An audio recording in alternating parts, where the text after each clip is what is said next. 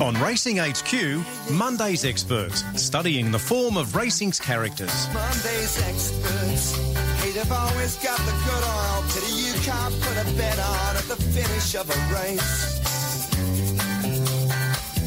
Think you see what I mean? All right, now it's time on Monday's Experts to find out a little bit about the story behind the name. And on this Monday, we're going to head up to the Hunter Valley to Scone. There's a gentleman by the name of Lyle Chandler. We've seen him compete in town with Tab Highways. We've also seen him have success with Banju. Banju, of course, winning some country cups, etc., and having that good success in town also. And he might have a couple of other good horses coming through the ranks. It'd be great to hear about his story. Lyle, welcome to Monday's Experts. Good morning, Dave. How are you? Very good, mate. Always nice to not just come on and talk about horses and how they're going to go in particular races, and find out a little bit about you as an individual and as a family man, mate. You were born in South Africa, and I think we can tell that by the accent that you've still got, although there's a bit of Aussie infiltrating you in there. Where were you born, and what was it like growing up for Lyle Chandler in South Africa? Yeah, thanks, Dave. I think I prefer to speak about horses, but anyway, yeah, I was born in Douglas, South Africa, which is like a very rural town, and I pretty much grew up in a small country town, but I spent a lot of time on my grandparents' sheep and cattle farm, and that's probably what really grew the love for horses. Mustering sheep and cattle and playing cowboys and Indians as young kids, and that's sort of where the love for I suppose country and horses come from. Yeah. Is it so in terms of being around horses, do you have a first memory of a horse? I had a very good pony as a kid called Poppy, as in the flower, and she was a bit of a family heirloom. Like, everyone sort of learned to ride on her, and she was just an absolute darling. And that's probably my first memory if I think about horses. But I mean, other than that, it's just sort of a mixture of horses and sheep and cattle. It's just, as I say, I spent a lot of time mustering. A lot of school holidays. Whenever I had an opportunity to go out to the farm, my granddad used to come to town and pick me up, and we'd head out to the farm. So I used to spend a lot of time there, and also I think it developed a good work ethic. My granddad was pretty old school, and we used to have to contribute and get involved. But he used to give us a little bit of money, which was always nice, earning a little bit of pocket money.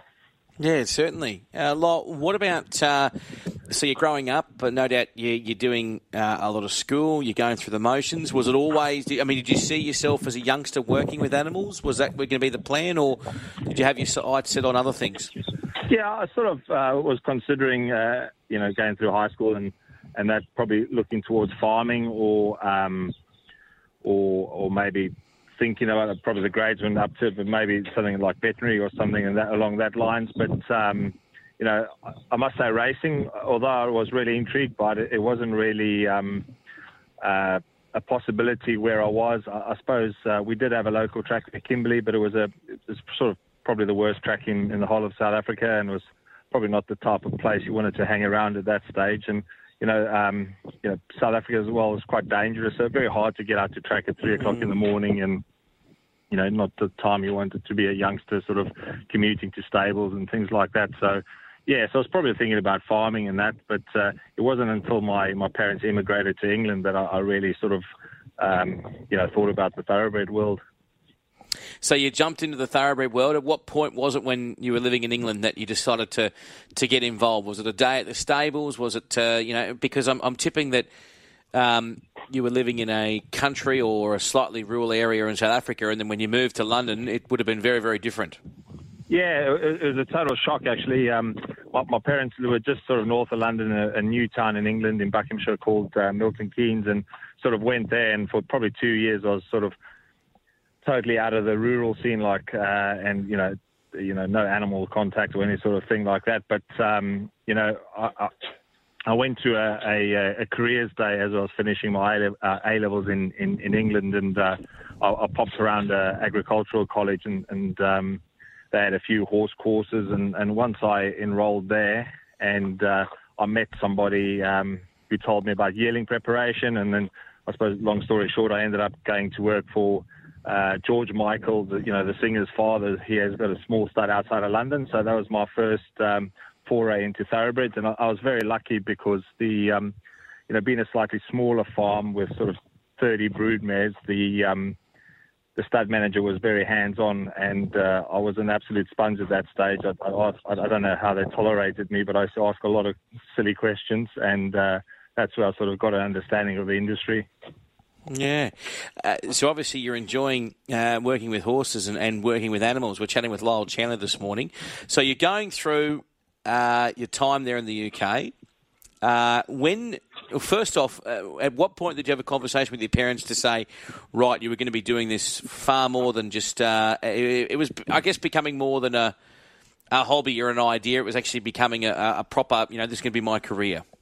Yeah, I suppose I wasn't quite thinking about it at that stage. I just thought it was really nice to be, first time you go to Tattersalls and get to experience, the industry and you learn more about it. I mean, it was quite amazing. You see these horses going through the ring that probably cost more than my grandfather's farm, and it sort of, captivates the imagination a bit. And then I thought I'd probably follow the stud route, but it was sort of I took a gap year out of ag college, and I wasn't sure what to do. And I thought I'd go back to South Africa and work for a trainer, because I'd never actually worked in the training yard, and that's probably what I enjoyed most. I went out to Glenn Cotson, who's a Group 1 winning trainer just outside of Cape Town, and being able to work for him, firstly, they were really welcoming, and they couldn't have treated me better. And then I really enjoyed the competition. I thought with the sales, it was probably, 3-month or 2.5-month preparation before you saw the results in the sales room. But, with working in racing, we were competing every Tuesday and Saturday on the Cape Racing Circuit, and I really enjoyed that side of it. Tell us about Lyle, your journey to Sydney, mate. I mean, how did that all come about? Why did you jump on the plane and come here? Yeah, I met one of Banju's owner's sons actually out in England. Their parents run a just in property Chatsworth Park outside of Scone, and he was very complimentary of the Australian thoroughbred industry, and I was in England I was getting on all right. I was actually, at that time, I was working for a international bloodstock shipping company, so we were going all around the world taking horses to the Middle East and Brazil and Hong Kong international races and Breeders' Cups and things, and that was very exciting, but it probably didn't really have the progression I was after, and I wanted to be more involved day to day with horses. So Ben sold Australia to me, and I sort of looked at the Racing Jobs website online, and you could see, there's a lot of jobs advertised, and eventually I just decided to take a bunch of exports were heading out to Sydney, and I organised to get on the plane and do the quarantine with them, and then just from there I sort of started looking for work in Australia. And you landed, of course, at Randwick. I actually started off at Caulfield. Oh, okay. And then from there I went up to Lindsay Park in Euroa, which was great. The Hayes family was excellent to work for, and I learned lots there. And geez, I've jumped a bit. Yeah. So and then once the autumn carnival came around, I thought I'd better leave Victoria, and I headed down to Sydney and started working for Gay, which was a good time to be around Randwick during the carnival, and seeing plenty there. And I mean, we could go on. Then from there I went to David Van Dyke's, and just trying to find somewhere where you were happy to settle. And obviously we were limited to 6 months on the working holiday visa, so I needed to find sponsorship, and David Van Dyke eventually gave me a nice position and was very kind enough to sponsor me, and he was a growing stable, so that was a nice place once again, just to be somewhere where you can sort of evolve alongside the business, and there was the appeal there. And all very different places too, as well. Like all the different stables you've just mentioned, whilst they're fundamentally probably all very similar in terms of their processes, but they all bring something different to the table. Yeah, I think you learn different tracks, and there's slightly different probably training methods in different states. Obviously like official trials in New South Wales, and we just did a lot of jump outs in Victoria, so get those differences, and then just to see that different outlays in in tracks and even just stable management. There's so much into it. Various people. Some people use manure compactor. Other places use bins. Just to see how everything. The way the whole business runs in each location was totally different. So, and obviously, great opportunity to work with a good bunch of different farriers and physios and dentists, and just trying to mop up as much as knowledge as possible in every location. Yeah, that's sensational. So, I mean, when did you? And obviously, you met your beautiful partner there as well at Gaze. Yes, I met Emily at Gaze. It's a great environment at that stage. Obviously, a lot of people from all over the world involved in a big stable like that, and Emily and I sort of hit it off there. And she's been great. She went off and did 6 months or a few months with Cornwall as well. So. She got a different experience with the Australian industry, thoroughbred industry as well. And and then from there, she's always been a very good equestrian rider. But then from there, she's sort of started riding more track work for Richard Lett and also for David Van Dyke. So she's constantly updated her CV while being in Australia as well. Mate, tell me about the move to Scone. Why you picked that location, and also, the unknown, because it was a big moment for you to go out on your own.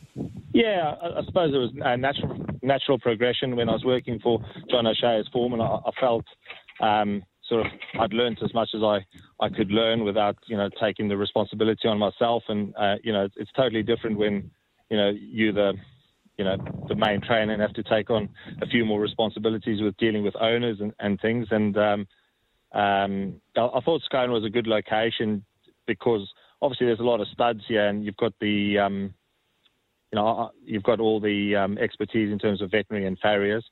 And I really wanted to be in a rural location. I think that suits horses, and it's got good. It's very close to the most provincial racing tracks, as well as not too far off. It's only 3.5 hours to Sydney, which is it's really good drive with the New England Expressway and obviously M1 motorway. So yeah, it was just I thought it was the perfect spot in terms of accessing all those racetracks. I did look at something like Goulburn, but I thought it might be a bit colder, and it's also probably a little bit further from sort of Newcastle and things like that. I thought I'd rather be sort of heading south to those provincial tracks. Yeah, okay. Obviously, the best thing you've ever done, going to Scone? Yeah, I think it's been a good move. Obviously, it was a really slow start for Emily and I, and we were starting out on a limited budget. So when something like COVID hit, I wouldn't say we stopped, but we sort of were very much sort of watch and act. We didn't know which way it was going to go. So it's been a very slow start to our training careers, but it's been worthwhile, and I've really enjoyed training at Scone. I think it's a lovely track, and obviously it's got an exciting future ahead of it. Tell us about acquiring some of the horses you've acquired. So obviously you mentioned before Banjul. We're chatting, by the way, with Lyle Chandler this morning on Monday's Experts, because that whilst you're dealing with clients at other stables, there's also, to a degree, a gentleman's agreement. You can't just go pinching owners and whatnot. You sort of got to basically start from scratch, don't you? Yeah, it's. I think it's probably it's one of the. For me, I was mostly very hands-on with horses in most positions I held. So, the owner side was a bit foreign to me. I'd never done anything like that before. So getting owners was tricky and probably still not really mastered it. But I've been very lucky that, slowly but surely, like word of mouth has spread. And, we've picked up a lot of clients, got a few sort of small owner breeders that, have supported the stable, which I really enjoy because, they really love their horses, and I find some of the horses can be quite progressive. So I've enjoyed that. But yeah, ownership, it's a never ending, learning curve. And, one thing I would say about Australian racing, I just love the fact that you can meet so many different people.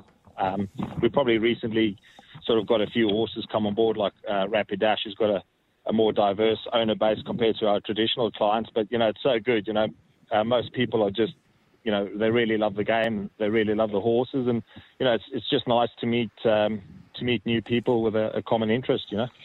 You've got a stack at the moment. We're chatting with Lyle Chandler. Now, you mentioned, obviously, Rapidash. This is a mare that you've got with a number of owners in the horse. She's a Sapedo mare, and she can't get any luck at Randwick. I know that.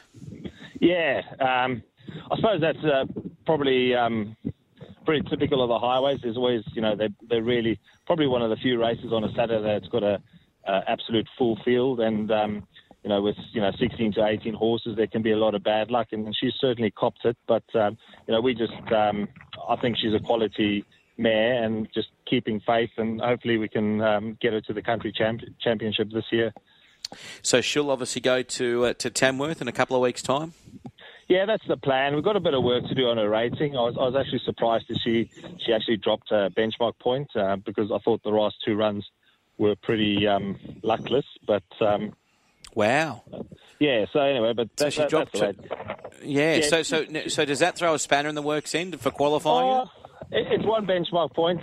It might be a little bit of a spanner in the works, but that's racing. You just got to roll with it, and I'm still confident whatever happens. She's a nice filly moving forward, but I suppose it puts a little bit of extra pressure on. But I'm sticking to my guns and keeping the faith in the mare. So does that mean that, obviously Tamworth possibly, but then you've also got a wild card, but that'll be obviously quite highly rated too? Yeah. Look, we're probably looking to win the next start is probably what we need to achieve. But I don't think that's an impossible ask. As I say, bad luck is picky in the highways, but I think she'll probably now that she goes up in class, I think probably 1400 is the distance she needs to be racing over. Mm-hmm. So, and Mitchell Beale to ride? Yeah, Mitchell Beale will keep the ride. He was pretty frustrated the other day at Randwick, and understandably so. And he knows her well, and as I say, we know we've got a nice horse. We just got to hope for a bit of luck. Yeah. What about other horses in the stable, mate? Because obviously we talk about their Rapidash, but you do have a number of other nice horses, and I see a couple of studs as well supporting you. Yeah, I've been very lucky. I've had a pretty sort of handy horse. I mean, he's a 3-time winner for Kiora Stud, which has been really nice. I must say, they're a great supporter of all trainers around Scone, and they do contribute a lot to the local community, as well as obviously they've got some very nice horses in town. So it's been nice having them support a young trainer coming through. And I'm probably a bit light on 2-year-olds this year, but I've got a couple of nice ones. I've got a lovely Your Song for a local breeder, and I've got a nice Zuzane gelding that trialled the other day. That's looks like he's shaping up the right way. Okay, so there's some definite light looking towards the tunnel. Because it's going to be, it's one of those things. You're a business. You never rest on your laurels, so to speak. You've got to keep rolling with it. And as I look at what you've got in work, even a couple of nice 2-year-olds. So it's exciting times, mate. I look forward to seeing you at the races again very, very soon. Before we wrap it up, though, some of the biggest challenges facing country trainers, what do you think they are, Lyle? Ooh, that's a tough one. I think obviously it's very competitive these days. I think probably, workload would have to be up there. But I suppose then again, you're in an industry that's very sort of driven by, it's not just, how can I say, just a career as such. It's a sport, and there's a lot of, passion and drive behind, being part of effectively a sports team. So I suppose, workload is always something, and staffing issues are huge. Are a huge issue. I always laugh to Emily because, when you work in town for some big metropolitan stables, you think that's where certainly I suppose you deal with some really high quality horses and you get some good experience. But if there's any stable staff out there that aren't very happy with their wages, I would say there's a lot of value for stable staff out in the country. I think they're in relatively good money compared to town, and staff on top of workload would probably be the biggest issue, I'd say. Yeah, okay. And something that I guess needs to, be looked at more closely, as I'm sure it is in some degrees, but even more so as the future approaches. Before I let you go, Lyle, I always ask all my guests this on Monday. Might be a little bit of a tough one for you, but I'm keen to hear your answer. If you were standing in front of an 18-year-old Lyle Chandler, what advice would you give him? Oh, I'd say move to Australia earlier. That's what I'd say. I think Bjorn often sums it up really well. I think, I think it's a good country, and I think there's a lot of opportunities for people here that want to work. And obviously, on the racing side, I think things are going the right way. There's been prize money increases. Obviously, costs have increased significantly as well in the last few years. But I think that the administration is sort of going about it the right way. I'd just say move to Australia earlier. I think it's a great country, and certainly in terms of racing, it seems to be heading the right way. Well, mate, I appreciate your time this morning. Also appreciate as well your chat about Rapidash and other horses in the stable. Look forward to seeing you a part of the country champs, and thanks for coming on, mate. Hope you have plenty of success. Thanks very much for your time, Dave.